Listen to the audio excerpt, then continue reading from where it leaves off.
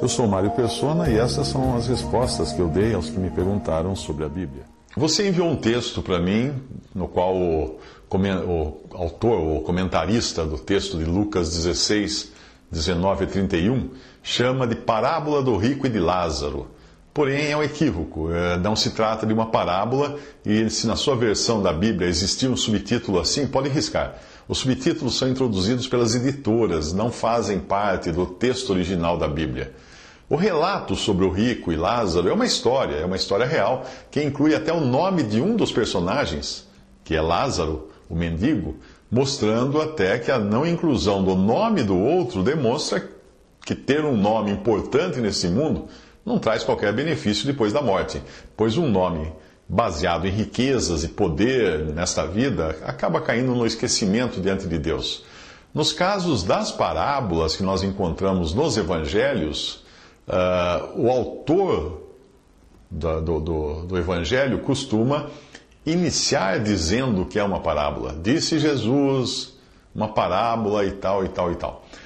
O autor do texto que você me enviou nesse site, eu fui visitar o site, o endereço do site, ele é um pastor da religião adventista, que tem boa parte dos seus ensinos fundamentados na desobediência de uma mulher, Ellen White, que é considerada uma profetisa desse movimento, e é autora de vários livros nos quais ela ensina a doutrina. Eu digo desobediência dela porque Deus ordenou explicitamente que a mulher não ensine, e isso você encontra em 1 Timóteo 2, de 11 a 14. A mulher aprenda em silêncio com toda a submissão, e não permito que a mulher ensine nem exerça autoridade de homem. Esteja, porém, em silêncio, porque primeiro foi formado Adão, depois Eva, e Adão não foi iludido. Mas a mulher, sendo enganada, caiu em transgressão.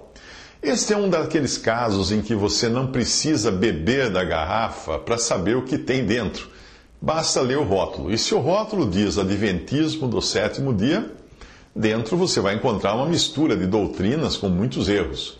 Eu não sei se você segue o Adventismo, mas se nesse ponto você passar a querer defender essa religião, mandar e-mail para mim, bravo e irado, e querer, possivelmente você tenha se convertido a essa religião e não especificamente a Cristo. Pessoas convertidas a uma religião defendem com unhas e dentes a organização e os seus líderes, sem se preocupar em verificar na Bíblia as suas doutrinas. Pessoas convertidas a Cristo serão como os varões de Bereia, pois o seu compromisso é com a verdade, e não com alguma religião, com líderes, com uma organização. Não. Lá em Atos diz que estes de Bereia eram mais nobres que os de Tessalônica, pois receberam a palavra com toda avidez, examinando as Escrituras todos os dias para ver se as coisas eram de fato assim. Atos 17, 11. Entenda que os meus comentários não são sobre as pessoas que seguem essa religião adventista, mas contra as doutrinas. Em suas fileiras de membros dessa religião podem existir muitos salvos, porém serão aqueles que depositaram sua fé não naquele sistema religioso e nas suas doutrinas, mas apenas em Cristo como Salvador, reconhecendo-se incapazes de guardar a lei de Moisés, que servia apenas para acusar o pecador, nunca para salvá-lo. A palavra de Deus diz: e o mandamento que me fora para a vida, verifiquei que este mesmo me tornou para a morte. Porque bem sabemos que a lei é espiritual, eu, todavia, sou carnal, vendido à escravidão do pecado. Escreveu Paulo em Romanos 7, versículos 10 ao 14. Muitas das doutrinas professadas no princípio pelos adventistas, baseadas nas visões da sua profetisa, foram depois abandonadas pelos dirigentes mais modernos daquela seita. Você pode pesquisar a história dela. É o caso, por exemplo, da doutrina da porta fechada, que dizia que em 22 de outubro de 1844, a porta da salvação havia se fechado para todos, exceto, obviamente, para os adventistas, não é? Das doutrinas que eles preservaram, estão totalmente erradas ainda. Está, por exemplo, a salvação pela guarda da lei, o sono da alma, a inconsciência dos que morrem até que chegue o dia do juízo, a aniquilação total dos ímpios E segundo o adventismo, não há condenação eterna e os ímpios simplesmente deixarão de existir. Mas, sem dúvida, a maior blasfêmia que eles poderiam produzir é a de que Satanás é coautor da salvação. Para eles, o bode emissário de Levítico 16, versículos 22 e 26, seria Satanás. E aí todos os nossos pecados teriam sido carregados pelo diabo, não pelo Senhor Jesus na cruz, para então serem aniquilados juntamente com o diabo. Olha só. Há algum tempo eu recebi de um irmão com quem me correspondo umas cópias de páginas e livros de Ellen White, as quais eu li e me senti mal com aquelas afirmações daquela pretensa profetisa. Embora reconheça que possam existir, como eu já disse, muitos adventistas salvos, verdadeiros filhos de Deus, e talvez sejam até os mais humildes que não conhecem a doutrina adventista em profundidade, para mim, todos os 53 livros escritos pela Sra. White não inspiram a mínima confiança. Eu espero que me perdoe a sinceridade, mas eu digo isso fundamentado na palavra de Deus. Como eu já expliquei, em 1 Timóteo 2,12, nós encontramos: não permito, porém, que a mulher ensine nem use de autoridade sobre o marido. A outra versão fala de autoridade de homem, mas que esteja em silêncio. E Adão não foi enganado, mas a mulher, sendo enganada, caiu em transgressão. Para mim está perfeitamente claro que Deus não permite que a mulher ensine, pois ela é mais frágil. 1 Pedro 3,7 fala isso. E ela, assim, torna-se presa fácil de Satanás, como aconteceu com Eva no Jardim do Éden. Adão não foi enganado lá no Jardim do Éden, não. A própria passagem diz: Adão não foi enganado, porque ele sabia perfeitamente o que estava fazendo, mas Eva foi iludida pelo diabo. Sendo assim, nós temos que ter cuidado com algum ensino doutrinário proveniente do ensino de uma mulher, porque ele poderá estar mesclado com engano. Esta não é uma afirmação machista ou antifeminista, hein? Como alguns poderiam querer taxá-la, mas é simplesmente o que Deus diz na sua palavra. E nós devemos estar prontos a acatar a palavra de Deus, a menos que nós, obviamente, não façamos parte da família de Deus.